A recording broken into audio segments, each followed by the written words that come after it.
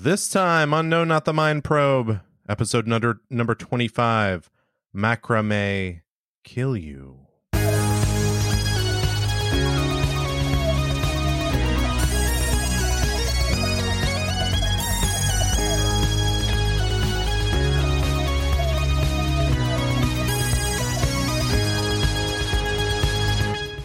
Welcome to No Not the Mind Probe.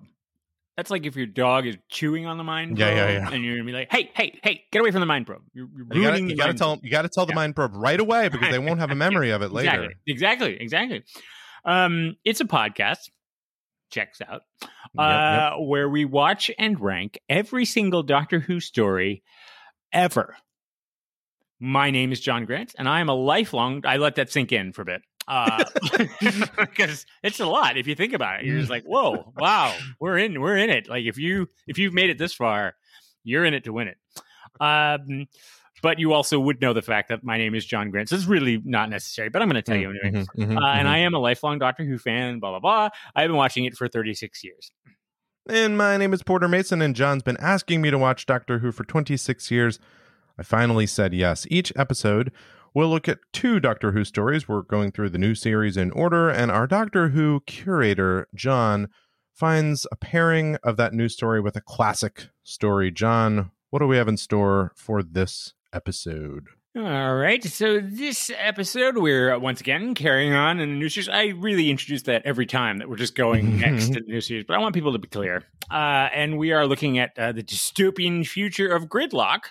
And we've paired that with another dystopian future, but also with the Macra. That's really the bigger link. It was really the link, but I'm trying themes, Porter, themes. The second Doctor classic, the Macra Terror, which of course we watched as an animated story. So we'll have to talk about that, or it would be a lame podcast if we didn't mention it, I suppose. All right, let's recap these things. First off, we are going to talk about Gridlock, as we mentioned. Not so much the episode, but just being stuck in traffic. I'm gonna do about 15 minutes of stand up about what's up with, and then people are honk. Don't you wish you just had a short honk that just meant excuse me, and then a longer honk when you were really upset? Really? That's your stand-up? That's your traffic stand-up? Yeah. Don't you wish that there weren't so many cars? I mean, that's more just a general complaint. So, look, this was one episode. It's season 3 of the new series, episode 3. It aired the 14th of April, 2007, and John has a little clip for us. I never even asked, where's home? A long way away. I didn't really think. I just followed the doctor, and they don't even know where I am. My mum and dad. If I died here, they'd never know. So, who is he then? This doctor? I don't know. Well, not really. There's so much he never says. But that means that the only hope right now is a complete stranger. Well, that's no use. It is, though. Because you haven't seen the things that he can do. Honestly, just trust me. Both of you. You've got your faith. You've got your songs and your hymns, and I've got the doctor.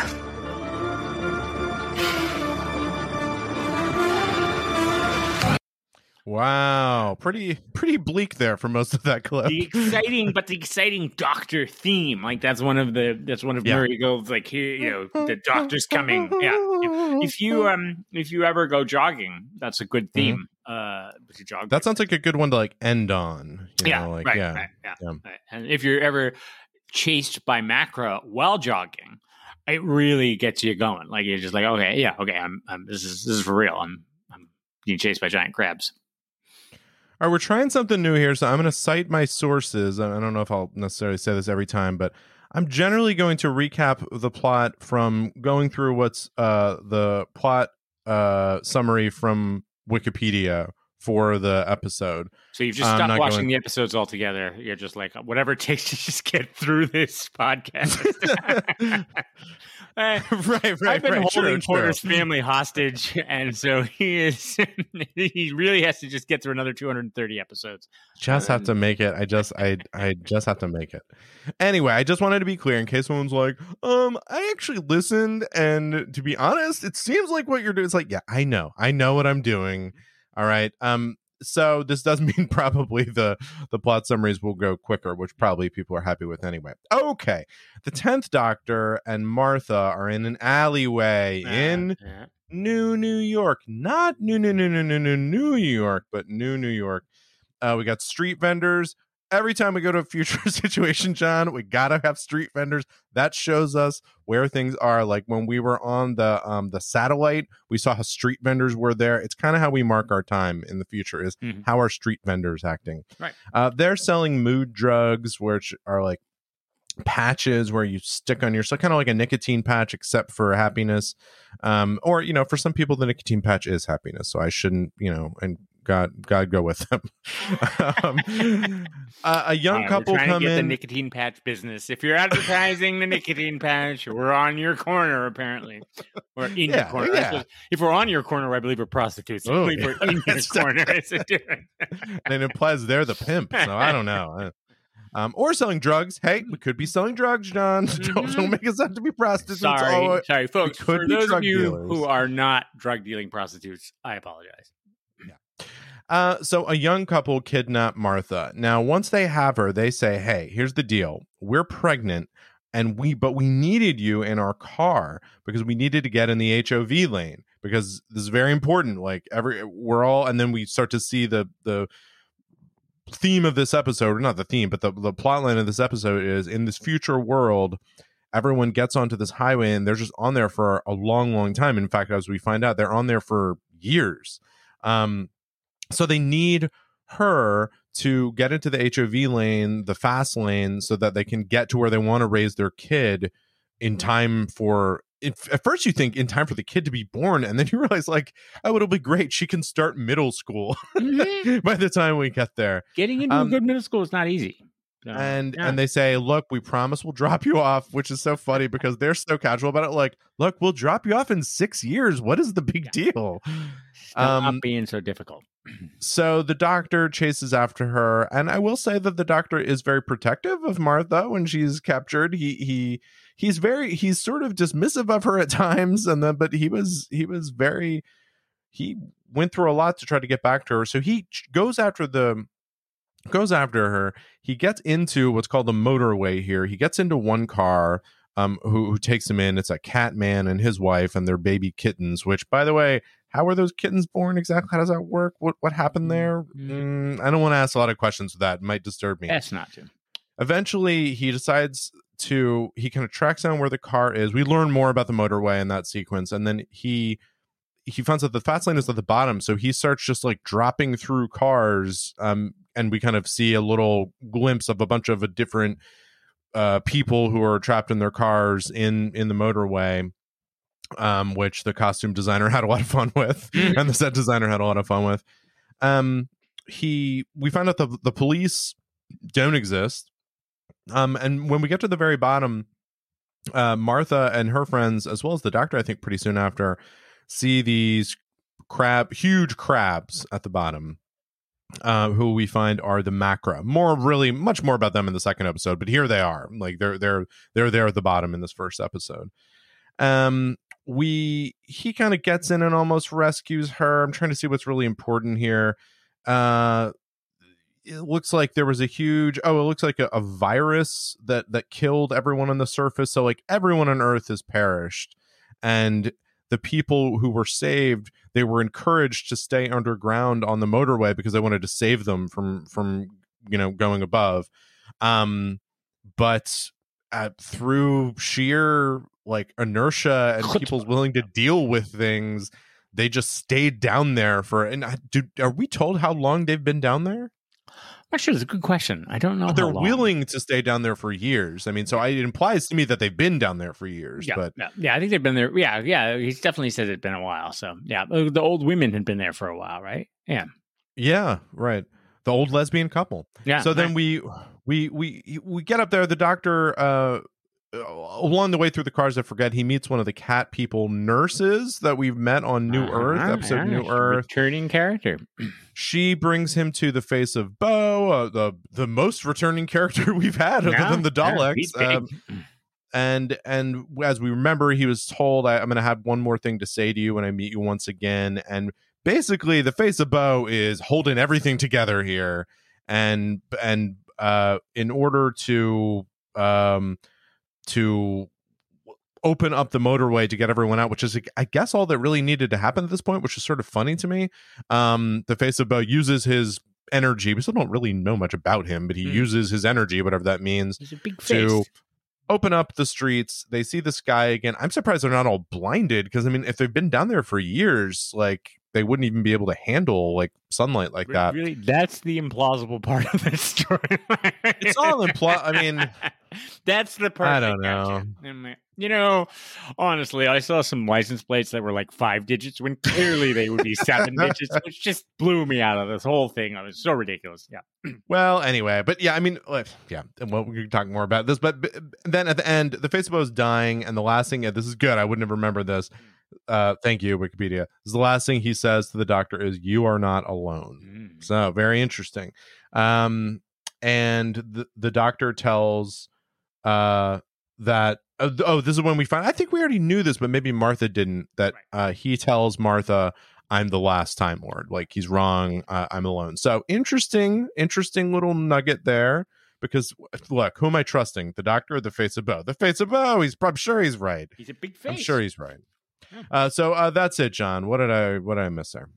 Well, you didn't. If anybody did, Wikipedia did, and that would be true. That's true. I've moved responsibility off. That would be the collective wisdom of the entire internet. And who are we to challenge them? Well, to be fair, what I tried to do is I skipped things where I was like, yeah, I didn't really remember that part, so I'm not going to say it. So, like most users of the internet, you only looked for information that affirmed your previous views and avoided anything that challenged. All right, well, you've learned to use the internet correctly. No, yeah, I think you got. Well, again, it'd be hard to get it wrong. This is an interesting one. This one has grown on me over the years. I'm not sure when I first saw it. I think I was caught up a little bit in the sort of the ridiculousness of the premise. That they would all sit in traffic for however many years. That's interesting. And do not. I like the premise. It's very much like a Ray Bradbury story. Yeah, it's like a short story, sci-fi. It's a hard sci-fi sort of classic, hard sci-fi idea, a concept episode, right? A high concept episode. And yeah, when I went back and watched it, I think the thing that always gets me is, in spite of how ridiculous it is, including they all living in their cars, the family of kittens that belongs to the cat guy and his human wife, like it's a surprisingly emotional episode. Like, there's that great moment where they kind of all stops and they listen to the hymn together, which is kind of this lovely moment. And then there's the end when he opens the roof and he's all like, go up, and it's between the music and the moment and all that kind of stuff. I get a little teary eyed. Like, it's a beautiful moment. And I think it's a sign of, which we've talked about before. Russell T Davies can create these characters very quickly and these scenarios very quickly, and just with a few lines, like, establish them.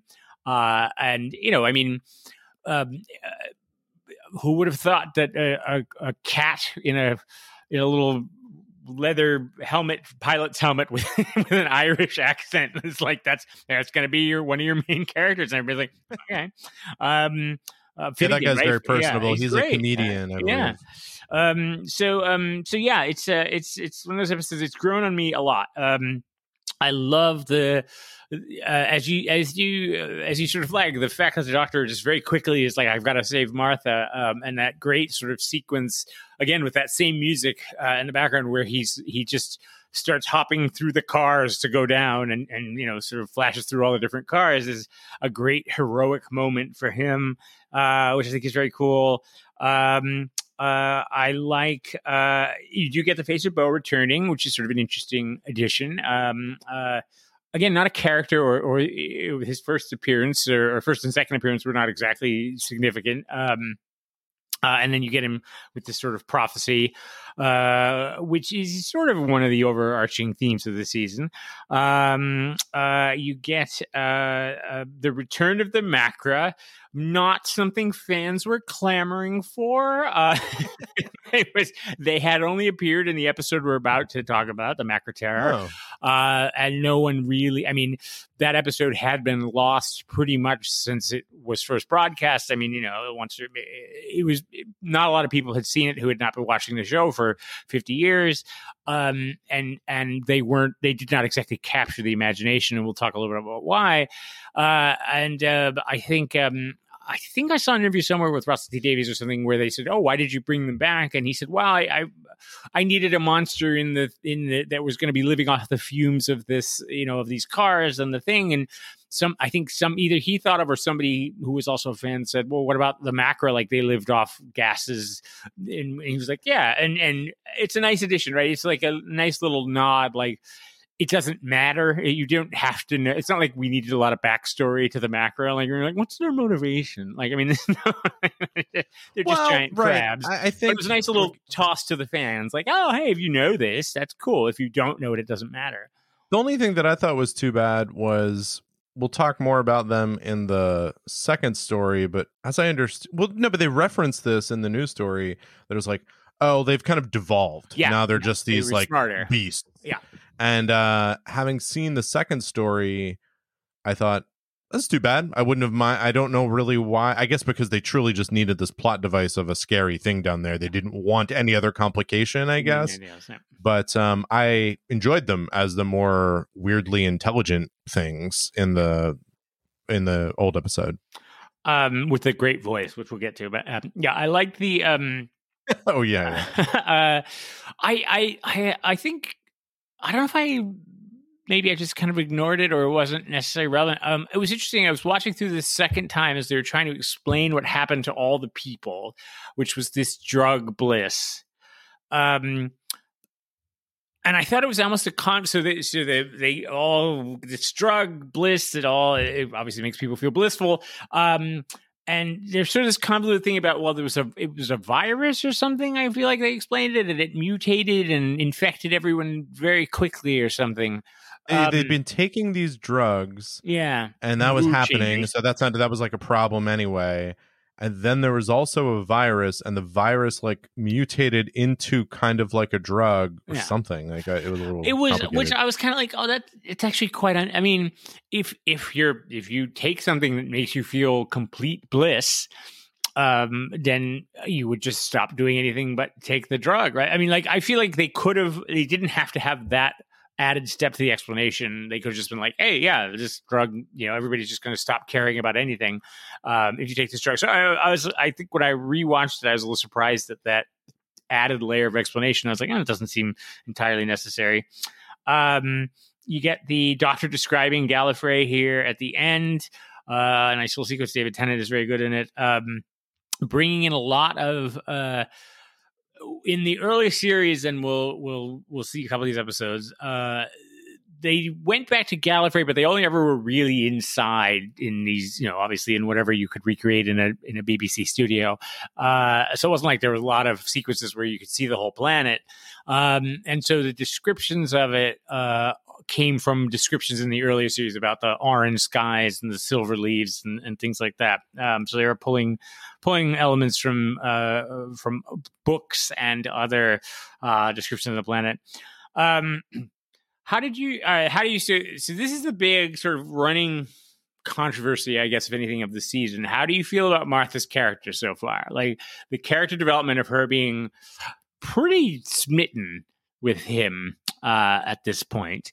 But although, also we're having a Rose moment, right? This is Rose in The End of the World where she was like, oh my God, I just wandered off with this guy and nobody knows where I am. And it's repeating with Martha, right? True. Which we just listened to.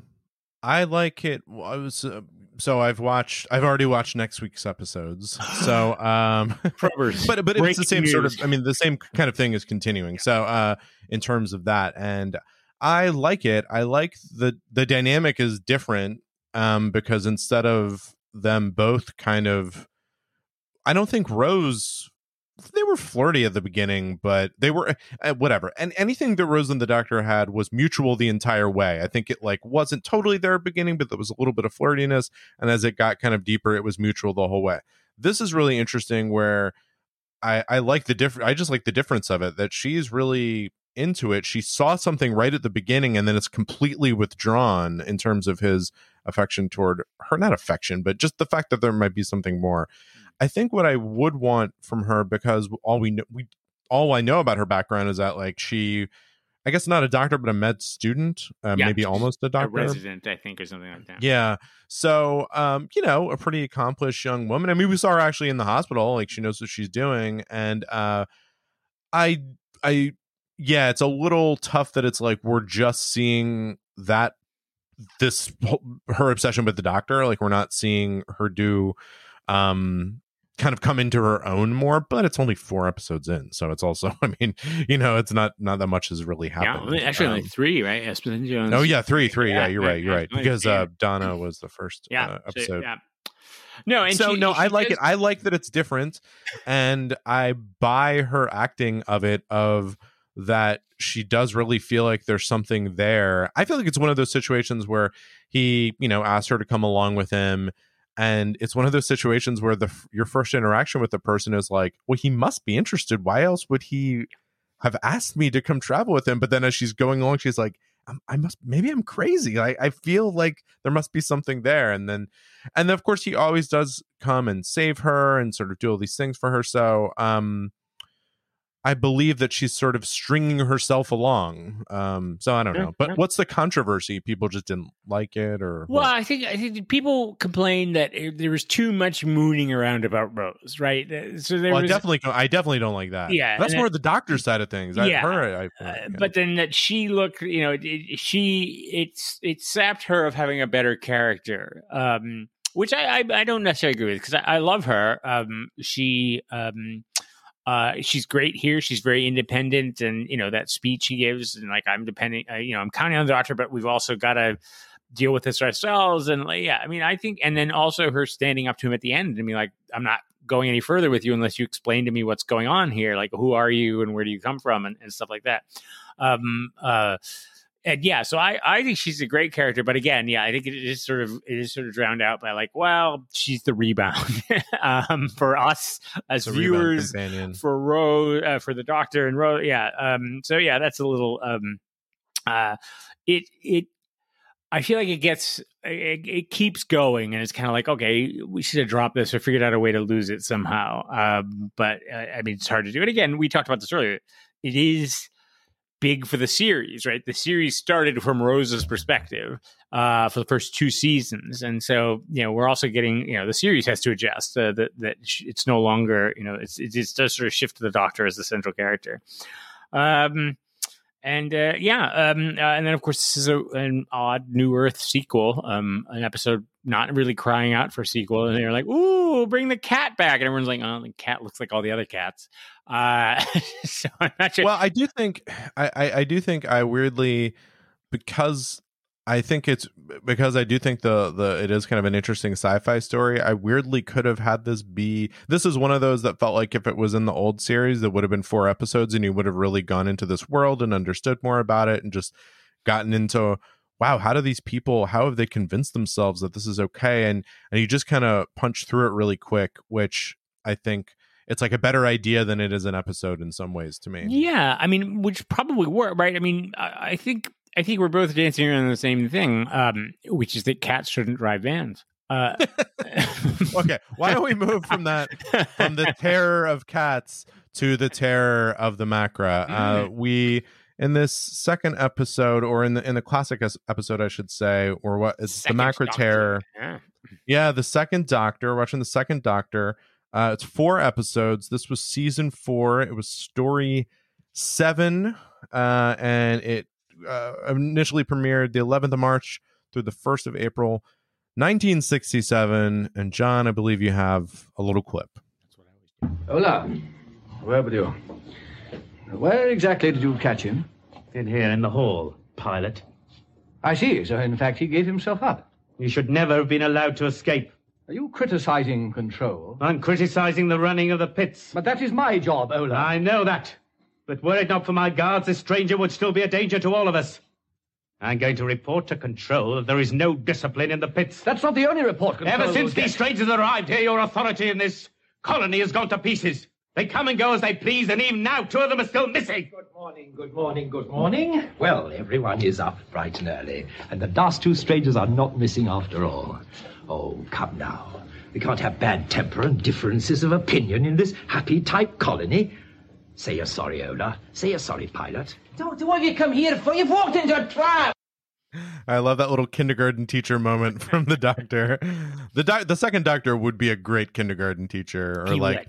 He actually strikes me as, I don't know if you had this in your school, but we had this thing in our school that was like the gifted and talented program. And there's always some like quirky teacher who their job was to be the gifted and talented teacher. And I think the second doctor would be a great gifted. See, I know I went to Catholic school, so there was always a guy trying to get you to go into a phone booth with him. But yeah, it was the same. It was different. Yeah. Hey.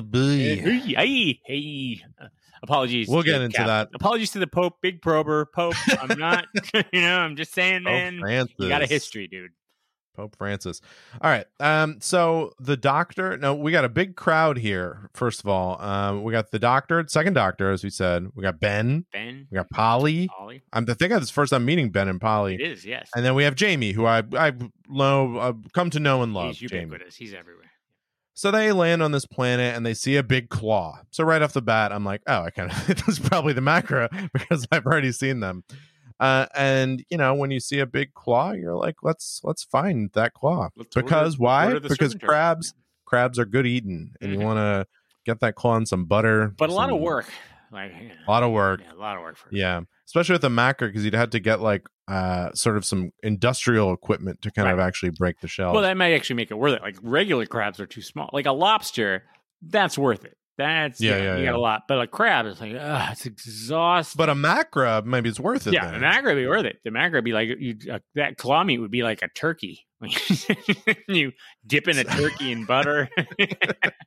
Well, anyway, so they're pursuing the delicious Macra, and they run into this really crazy guy with an unfortunate haircut, Medoc.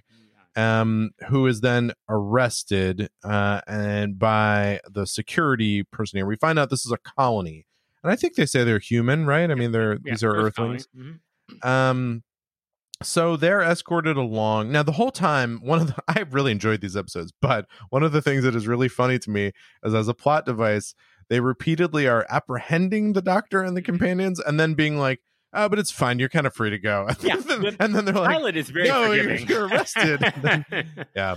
Well, it turns out you burned the whole place down, but we wanted it burned down anyway. So that's good. Yeah, they were very forgiving.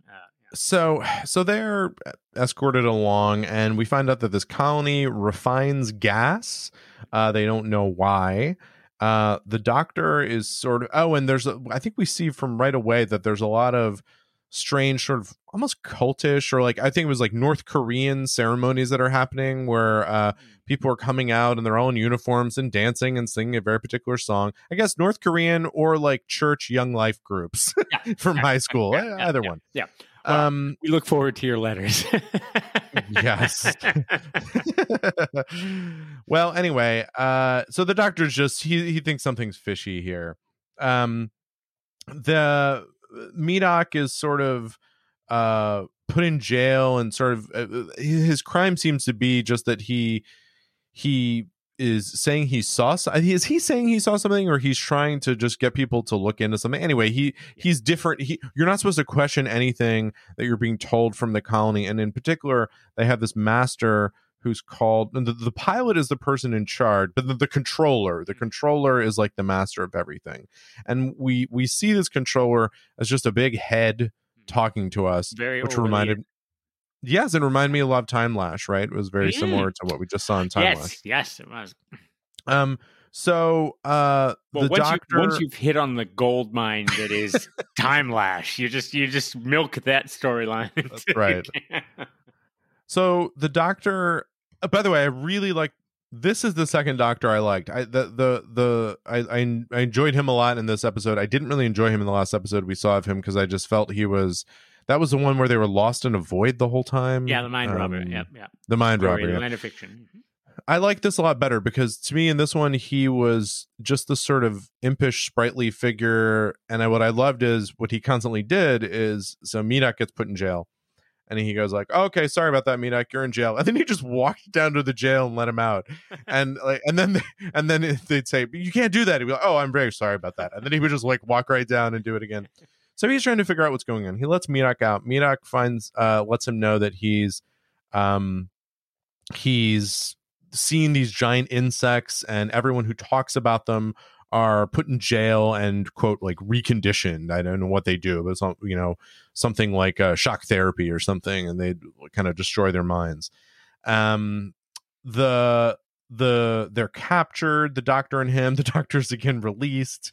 By the way, then Ben and Jamie and Polly, sorry, I forgot her name, I don't know her, they're kind of around doing their thing, and then they lay down to sleep, and the doctor kind of at the same time is thinking there's a gas that's being fed to people to sort of keep them, it's almost like a mind control gas. It's making them listen to everything the controller has to say.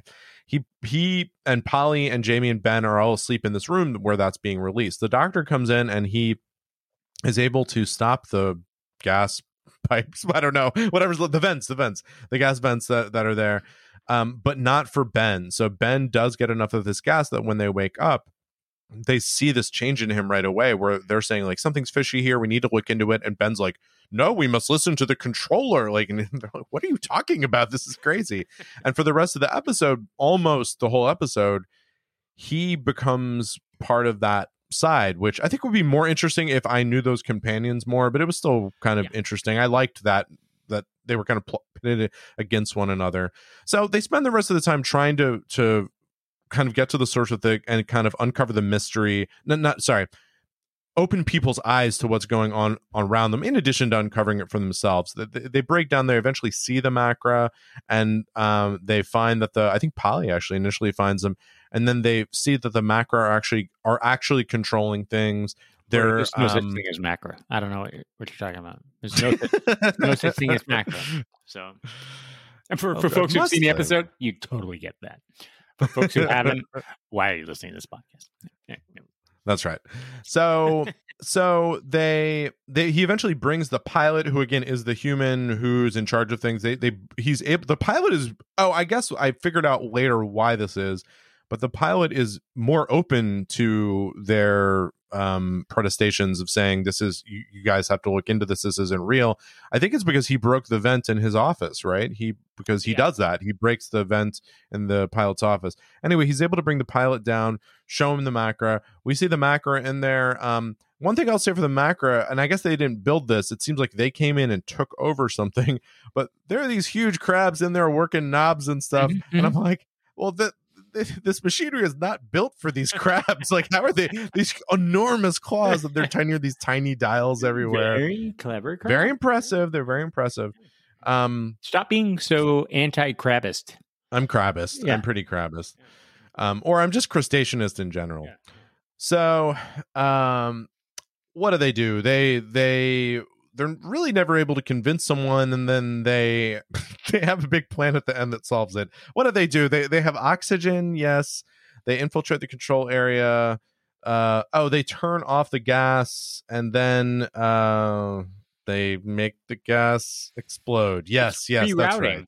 It's rerouting power. It's gas rerouting instead of power rerouting. Yeah, it's just gas rerouting. Yeah, so they really zigged on this. It's like, power rerouting is boring and played, but gas rerouting, now that's interesting. And I'll mention before I throw it to you, the other thing that I like, what I liked about, a couple things I liked about this episode. One was it was this animatic form, because they had to recreate it. I really enjoyed it, actually, and one of the things it did is it made the Macra really great looking. I don't know how they looked in the initial one, but they look good. They looked great in this. And then, but the other thing is that in terms of exploring a world, this was its own little world, right? It was this kind of Jonestown type cult where they're singing, and I'm sorry that I've compared Christian life groups to Jonestown, but anyway, there's this cult that they're singing all these happy songs, and that's threaded throughout the entire multiple, where just in the background people are singing these songs. Jamie has to pose as one of the singers. Yeah, cheerleaders. Fling, yeah. And I just thought it was a really cool, creepy vibe throughout. And they set it up well. And again, because they had that more, extra time, it was about about an hour and a half total. Mm-hmm. Then they were able to really you got part of this world at the end, to the point that once they destroyed the Macra at the end, the gas explodes, the Macra are destroyed. They're all happy with them. They're like, hey, great. You guys saved us. Stick around. They're like, Doctor, we'll make you the leader. And they're like, oh, we got to get out of here. We have to leave because these people are clearly, they're so damaged that they're just now kind of trying to move on to the next, ruler who they will obey. What a good doctor would do is you leave highly damaged people to their own devices. I think that's what any good doctor would do. Exactly. Yeah. Well, anyway, John, there you go. There it is. That's it. It's there. There you go. Yeah, this is one I'll be honest, I haven't seen this many times. Of course, it is a lost episode. So it's been... So to catch everybody up, back in the day, Doctor Who was recorded, but the BBC, they really didn't do reruns because they were running so many episodes. I think there wasn't enough time in the schedule, and they didn't have VCRs, they didn't have DVDs coming. And so there was no point to keeping these things forever. So they would archive a few for sort of historic interest or whatever, but then they would either reuse the film or just junk the film. Actually, didn't reuse it, but they would junk the film that they recorded on because it was just taking up space. So some of these early stories of Doctor Who, the first and second Doctor era, were destroyed. And thus began the hunt for missing episodes. So, a number of missing episodes, including a few charted ones found in the last few years, where basically the BBC would send copies to the affiliates, the BBC World affiliates. So they have found stories in film canisters in Nigeria, Hong Kong. They found 2 episodes of the Daleks' Master Plan in a trunk in the basement of a church. People just find these old canisters of film that people just apparently a lot of these classics, and it's not just Doctor Who, many series just disappeared, and some of them were junked, and some of them I think they were like, well, we're throwing these episodes out, and somebody would be like, I'll take it home. And so there are rumors to this day that there are classic stories in private collections that people won't share or whatever. So the film and audio are as married together are lost. Then and there are people sat at home before VCRs and recorded the audio off the television as it was going out. Because it's sci-fi, of course, there's always going to be obsessive fans, and they wanted to re-listen to it or whatever. So people recorded them and held on to these recordings, which was impressive because I assume these are reel-to-reel recordings from the 1960s. And if that's what they're using for some of these, the sound sounds good. Yeah, sounds really good. So they usually found at least 1 or 2 recordings, and then there was a BBC sound engineer in recent years who started digitizing them and re-engineering them, and they had to do stuff they said they were like, yes, some of the recordings, the audio recordings, do get a little bit dicey, but they would say they'd have to every once in a while they'd be like, yeah, every once in a while you get somebody whose mother would come in and announce that tea was ready or something like that. You hear it in the background of the audio. So they had those, and actually with the audio recordings, they have a complete set of Doctor Who, right? There's not an episode that was lost that is missing on audio. So they have audio of all the missing episodes. Then a guy named John Cura, Cura. He set up this rig on his television and took telesnaps. And he basically had a camera pointed at the screen of the television, perfectly sort of framing the screen. And he would just snap a picture every X seconds or whatever. And this is the one we're watching next week. Yeah, we'll see that next week in Evil of the Dogs. The telesnaps, there are not all the episodes that are missing have them, but there are most of them.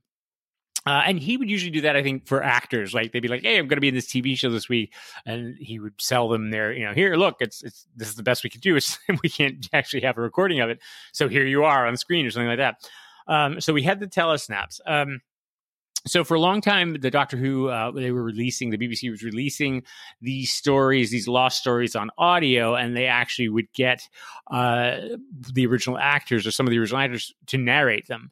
And so it was pretty clever, actually, because, they would have to listen to the whole episode, and then they would have to fill in wherever there was silence, because you couldn't talk over the dialogue. They would fill in, like, here's what's going on. Like, so it'd be long, and they would use camera scripts and whatever photos they had or whatever left over, and they would sort of try to figure out, right, what's going on in this long silence, that you just hear like little things going on, and they would have somebody narrate that over. And then they have been working for the last few years to actually animate them.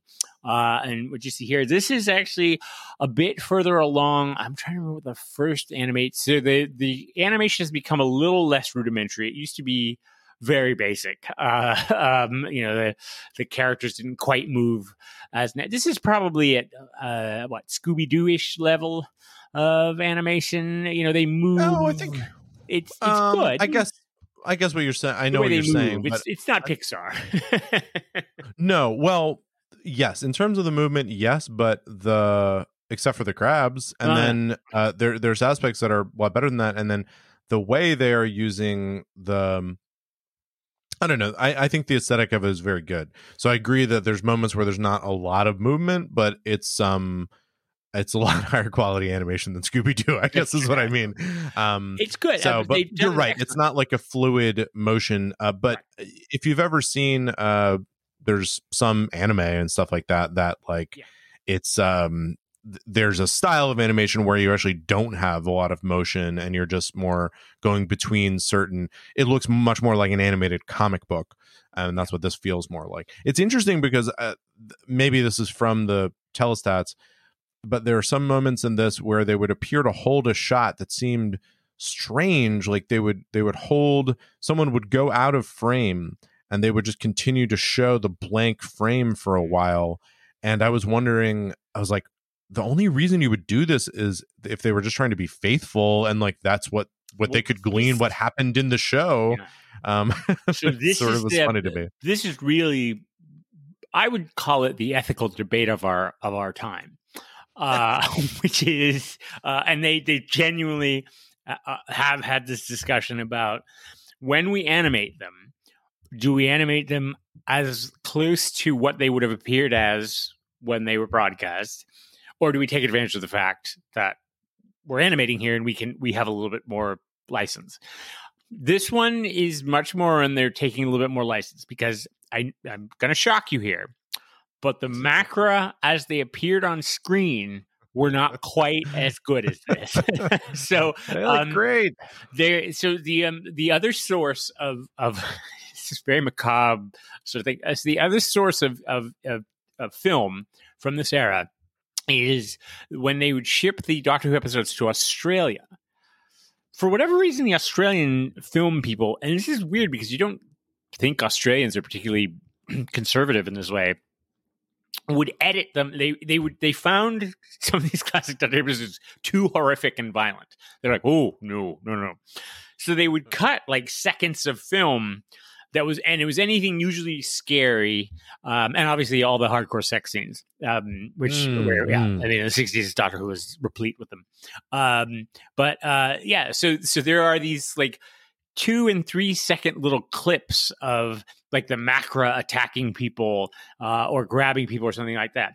The Macra is one of the largest props the BBC ever built. I think it was mounted on the back of a van or something like that to move it around because it's huge. The prop itself was actually huge, and had like multiple people operating it. A couple people moving the claws and other people the mouth, and the eyes were clearly lights glowing in the distance. But they did again, this is all done, I think, mostly in studio, if not all in the studio, and they did an impressive job.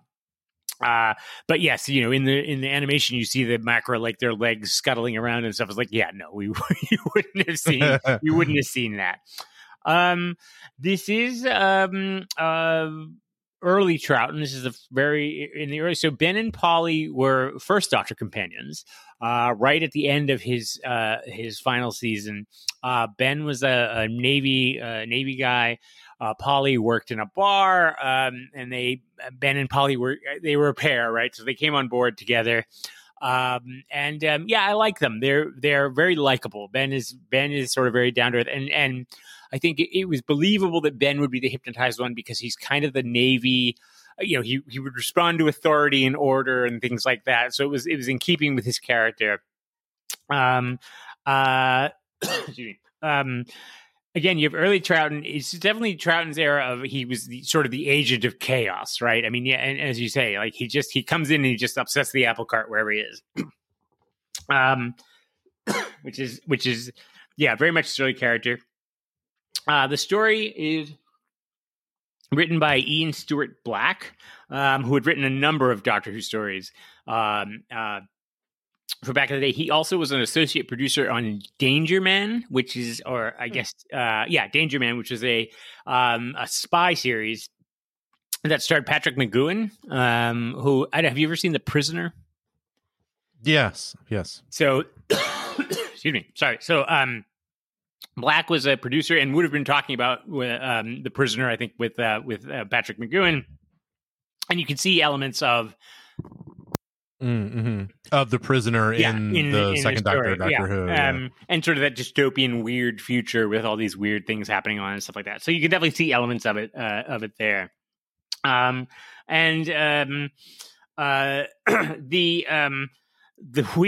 opening is very strange because they were kind of going back to trying to have a cliffhanger between stories.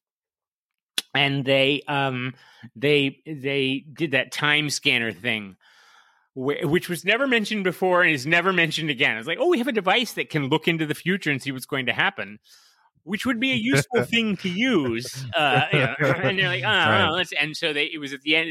This is in the animation, it's a pre-credit sequence from the end of the last story. It's like, let's look and see, and then they show the claw, which is a little disappointing because it does give the Doctor a reason for believing Medoc and sort of being an agent. She's like, okay, well, I know that there's a giant claw monster somewhere. Right. So if the people who are saying there is a giant claw monster, I believe them. That squares with what we've seen on the future TV that we've never used before and will never use again. So that's a little bit disappointing. But otherwise, it's an interesting episode. Yeah, again, showing sort of that dystopian futuristic world. And it does have sort of the 1984/Prisoner elements, which I think made it kind of fun. Dystopian, yes, but plenty of delicious seafood to eat. And this is what's important. You if you have a dystopia, it's not, and that's kind of the Red Lobster's theme. It's like, it's not a dystopia if you have good seafood. Come on down to Red Lobster, and that's sort of the ads there. Where the waitstaff all just chant at you like, eat Red Lobster.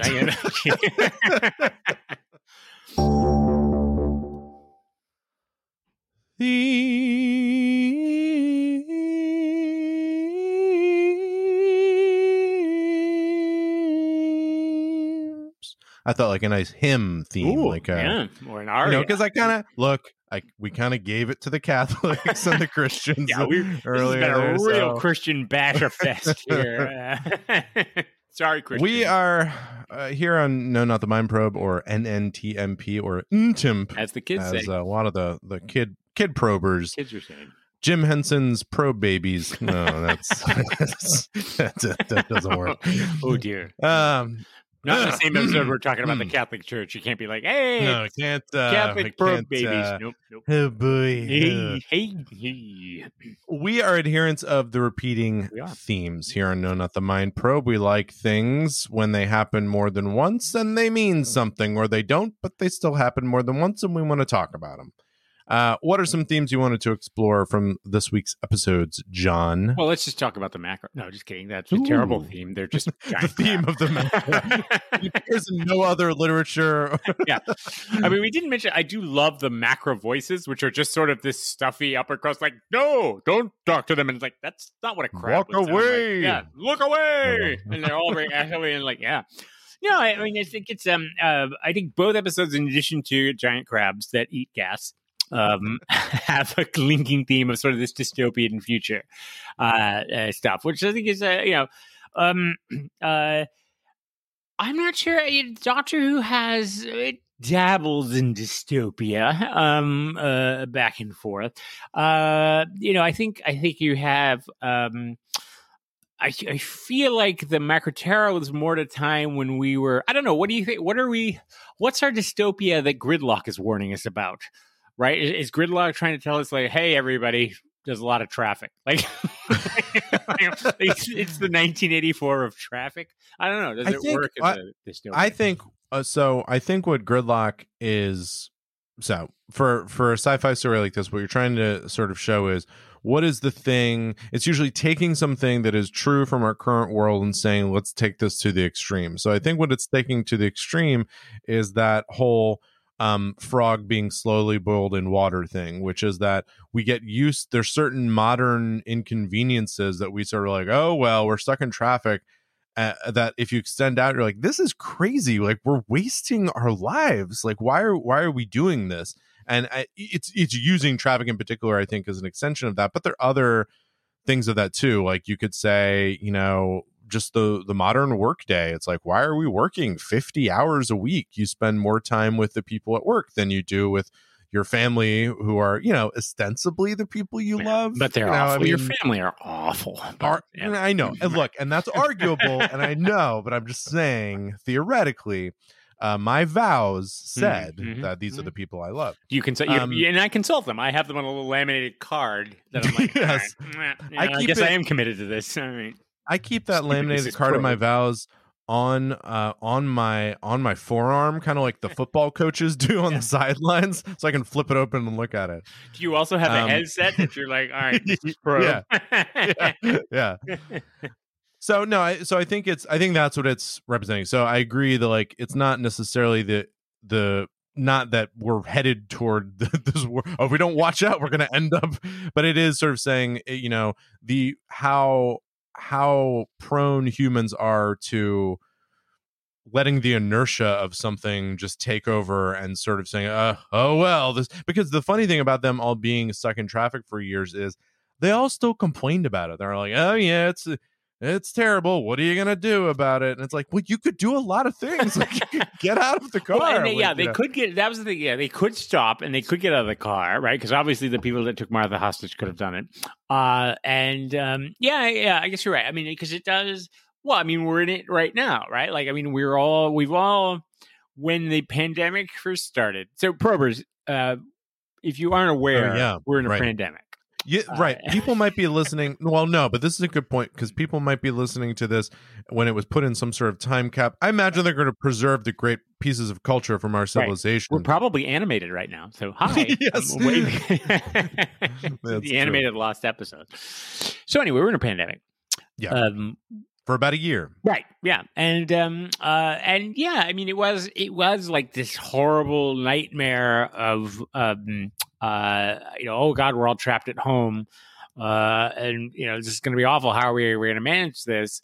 Now the answer is not. We're going to watch a lot of Netflix. But we did settle down, right? It's like stirring up ants, or it's like eventually, yes, this people run around in chaos, and then eventually the ants get toilet paper again, and everybody's like, okay. Probers, I'll let you in on a little secret too here, that you'd really have to check a bunch of dates to figure out. But this podcast was started in the middle of a pandemic. Yeah. That's what led to this podcast. It was this or talk to our spouses. So we were like, well, this 300 episodes of Doctor Who should get us through most of this. Yeah, and then so then what is the Macra? I guess the Macra is again that brainwashing dystopia, right? This was the fear people's of willingness the 50s and 60s. Yeah. And I think this is something that we're going through now is people's and we have for all of history, people's willingness to be okay with being controlled, and in fact maybe want to be. Now let's give the Macra people a pass because they were gassed into this. But that said, it is something, even like I mentioned at the end, even when the gas is taken away, they're still like, we'll celebrate the new leader. And it's like, whoa, guys. And we're all just lining up to get our mind control vaccines. That's right, Probers. That's right. Porter, if you've noticed the weirdness about Porter, he is vaccinated right now. Which is why he is so happy and cheerful, because he's now being controlled by Bill Gates. I hope this recording is okay because I'm vaccinated, I immediately had a rave at my house. So there's just tons of people writhing around and dancing and spitting and whatever people do at raves. And I love it every minute of it. I'm just loving it. What I like, though, and what I appreciate, and what I hope our fans appreciate, all two of them, is that you stopped in the middle of a rave to record your podcast. Record the podcast. Yeah. That's right. Like, wait, guys, I am rolling on so much ecstasy right now, but I have got to record. We must record this podcast. The Macra terror must be discussed. All right, John, how you doing? Whew, I am exhausted. You're such a long recording break between themes and the set. I am working through it. Okay, folks, I have been working on my Excel skills, so this ranking is going to blow your mind. Look, there are. Let me tell you something. I got to tell them what section it is. This is the ranking section. You just told them about the spreadsheet. That's out of context. They don't know what you're talking about. That's fair. There are 295 episodes of Doctor Who. That is true. I can confirm that. I'm going to confirm. Not episodes. There are a lot more episodes than stories.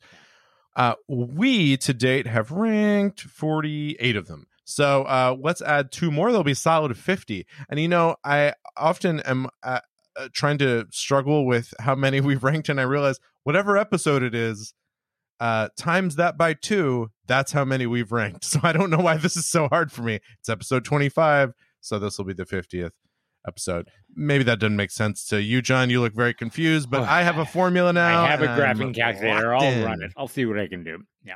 All right, so I'll start first. These were interesting to me. I didn't.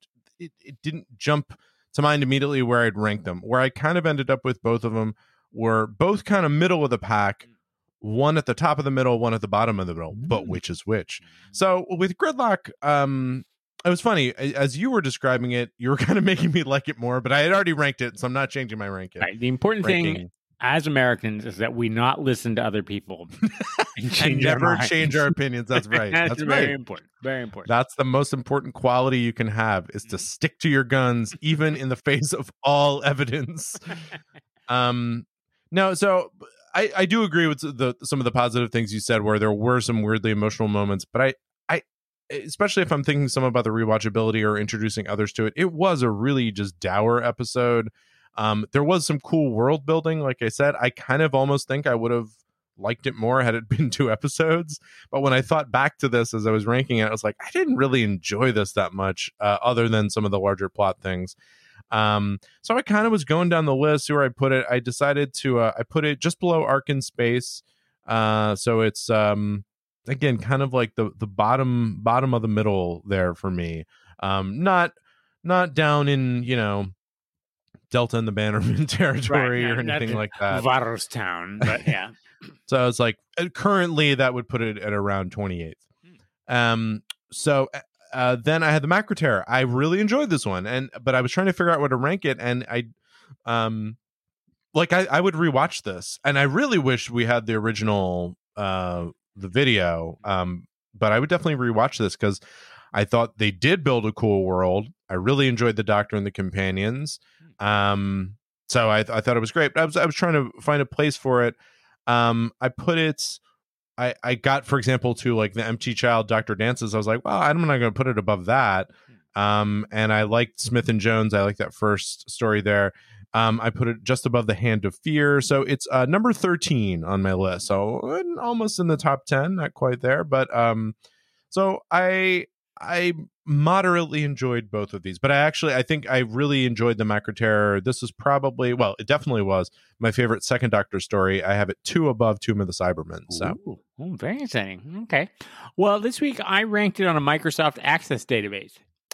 Good. So I accidentally deleted all of my rankings. So it's number 1 and 2. Gridlock. As I say, Gridlock, I didn't like when I first saw it. It has grown on me quite a bit. And so I end up actually giving it a fairly high ranking. I put it right between Dalek and Father's Day. And you really like Dalek. I really like Dalek. All this interesting. The more as we rank other things, it's kind of it's just an albatross that hangs. No, it's just it's moved down to the middle of the pack. It's moving down, but no, there's something about Gridlock. It's got sort of this cheerfulness to it, or it's got this positivity to it, or optimism to it, I guess.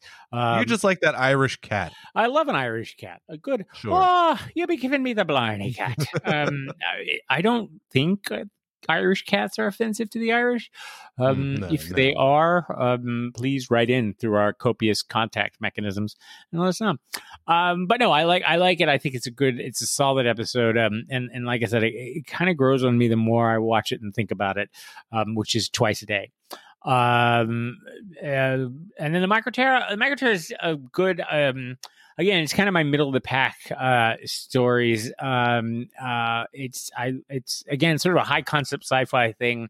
So I have it kind of paired it with End of the World. Again, sort of that far or that futuristic story. I like. I like these dystopian future stories. I mean, I like 1984 and stuff like that. I love The Prisoner. I think those are amazing. And sort of these stories that get into this, this is what I do for a living is, fight mass surveillance. I don't mass surveil people or create dystopias, but trying to prevent this sort of society. So these always resonate with me a little bit, just personally. So and then again, Troughton always gives a great performance, and I like the use of him here as sort of this anarchic force of chaos. So yeah, I think it's a good one. So I've got it just below Smith and Jones at number 25. Can I tell you an important aside back to the Irish cat is that I have a really good word to say with an Irish accent because we play this game with my young daughters called Ocean Bingo, where you play bingo by saying out loud species of ocean animals like, Christmas tree worm, South American sea lion. Okay. And a really great word to say with every time this animal comes up, I have to say with an Irish accent, which is pufferfish. You have to say pufferfish. Oh, pufferfish. Okay. The pufferfish. That's a great fish. For me, my Irish accent, which of course is legendary, my trigger word is a quarter. Carter. It's a quarter. A Carter. That's the one that gets me going. It doesn't get me going like sexually. It just gets me going. Now this is exciting, John. Now that we've both ranked, I can kind of go into the lab here and I can tell you what the Mind Probe show ranking. We've entered in our ranking. Can you hack it? That's impressive. Yeah, we've fed our punch cards into the computer, and now I can kind of can I hack my own spreadsheet that I built? So what it kind of shook out to is the Macra Terror is tied for 18th with the Ark in Space. Oh, does ties are possible? Yes, in the with ours, no, right? Because we always just put them above one another. Yeah, but when we average them together for the show, in fact, that's ridiculous. I'll go back to, and you can see all this on mindprobe.show/ranking.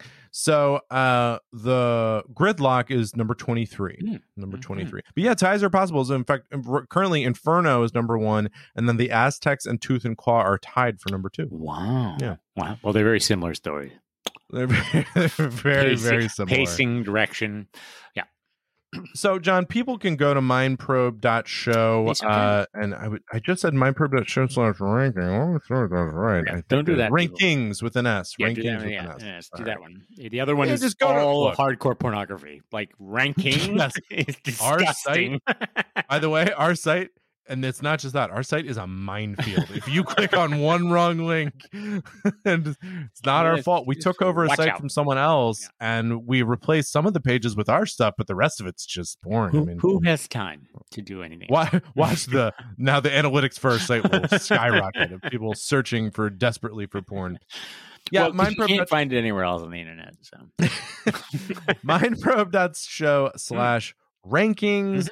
You can see notes from our episodes. John, in addition to curating the watch order, he curates some about each episode. Great links, hot and fresh links. Get them while they're hot, get them while they're fresh. Links. Get them before they break, which will be any second now, since I'm linking to random people's recipe page or something like that. And importantly, John, they can see how to subscribe to the podcast. Why is subscribing to the podcast so important, John? Because we get entered into the Publishers Clearinghouse sweepstakes. I don't think that's right. Wait a minute. Not how it works. You may be under a false impression. No, that really helps us out. Also, if you can, we rank Doctor Who episodes. If you could rank us and rate us 4 stars in iTunes or other places, that would be a great help. You have to rank us together, though. So, like, if you love Porter and you're like, ooh, 5 stars, and you hate me and you're like 1 star, you got to give us 3 stars. No, I don't think you should average it. I think you take the higher of the two. Okay, so you're just carrying me. Okay, I get it. And then what you do is in the text, where you write it, you'd say, like, look, had this just been John, I would have given it a 1 star. And you can get it out, because it's like, get it out or sweat it out. And I say, get it out in those rankings. That's right. Let the people know.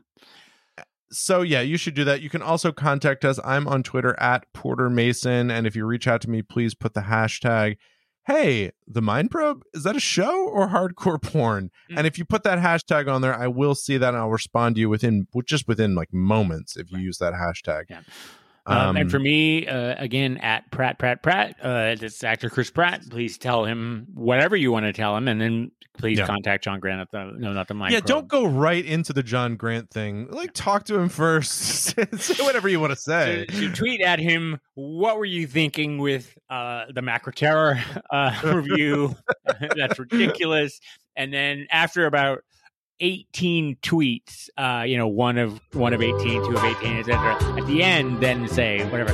On the way out, let's just say I did get contacted by Chris Pratt, but by shout out to Paul in Amsterdam, who I knew from Amsterdam. It's not like we randomly found the thing, but Paul is listening, big Doctor Who fan, and now a prober. I think he's listened to all the episodes right up to now, which is what you would do if you liked the show.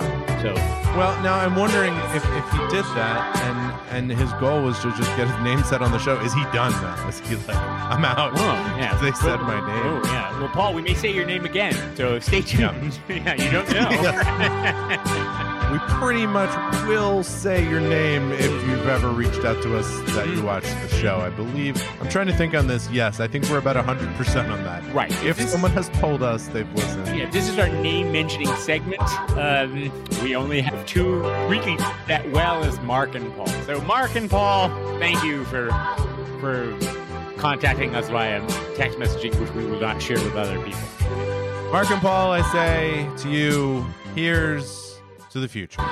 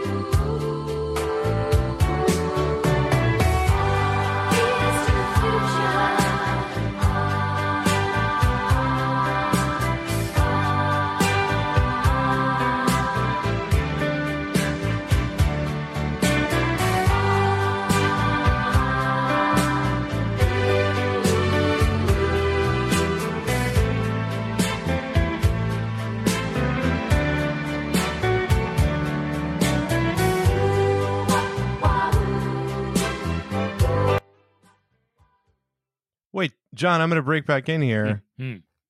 You forgot to tell us what's coming up next episode. Oh, John, I did. But I was too busy looking to the future. what do we have in store for next episode? Who can tell? Oh, yeah, it's Daleks. It's a Dalek Fest. Dalek and Human Factor Fest. 2021? Daleks in Manhattan and Evolution of the Daleks coming at you live.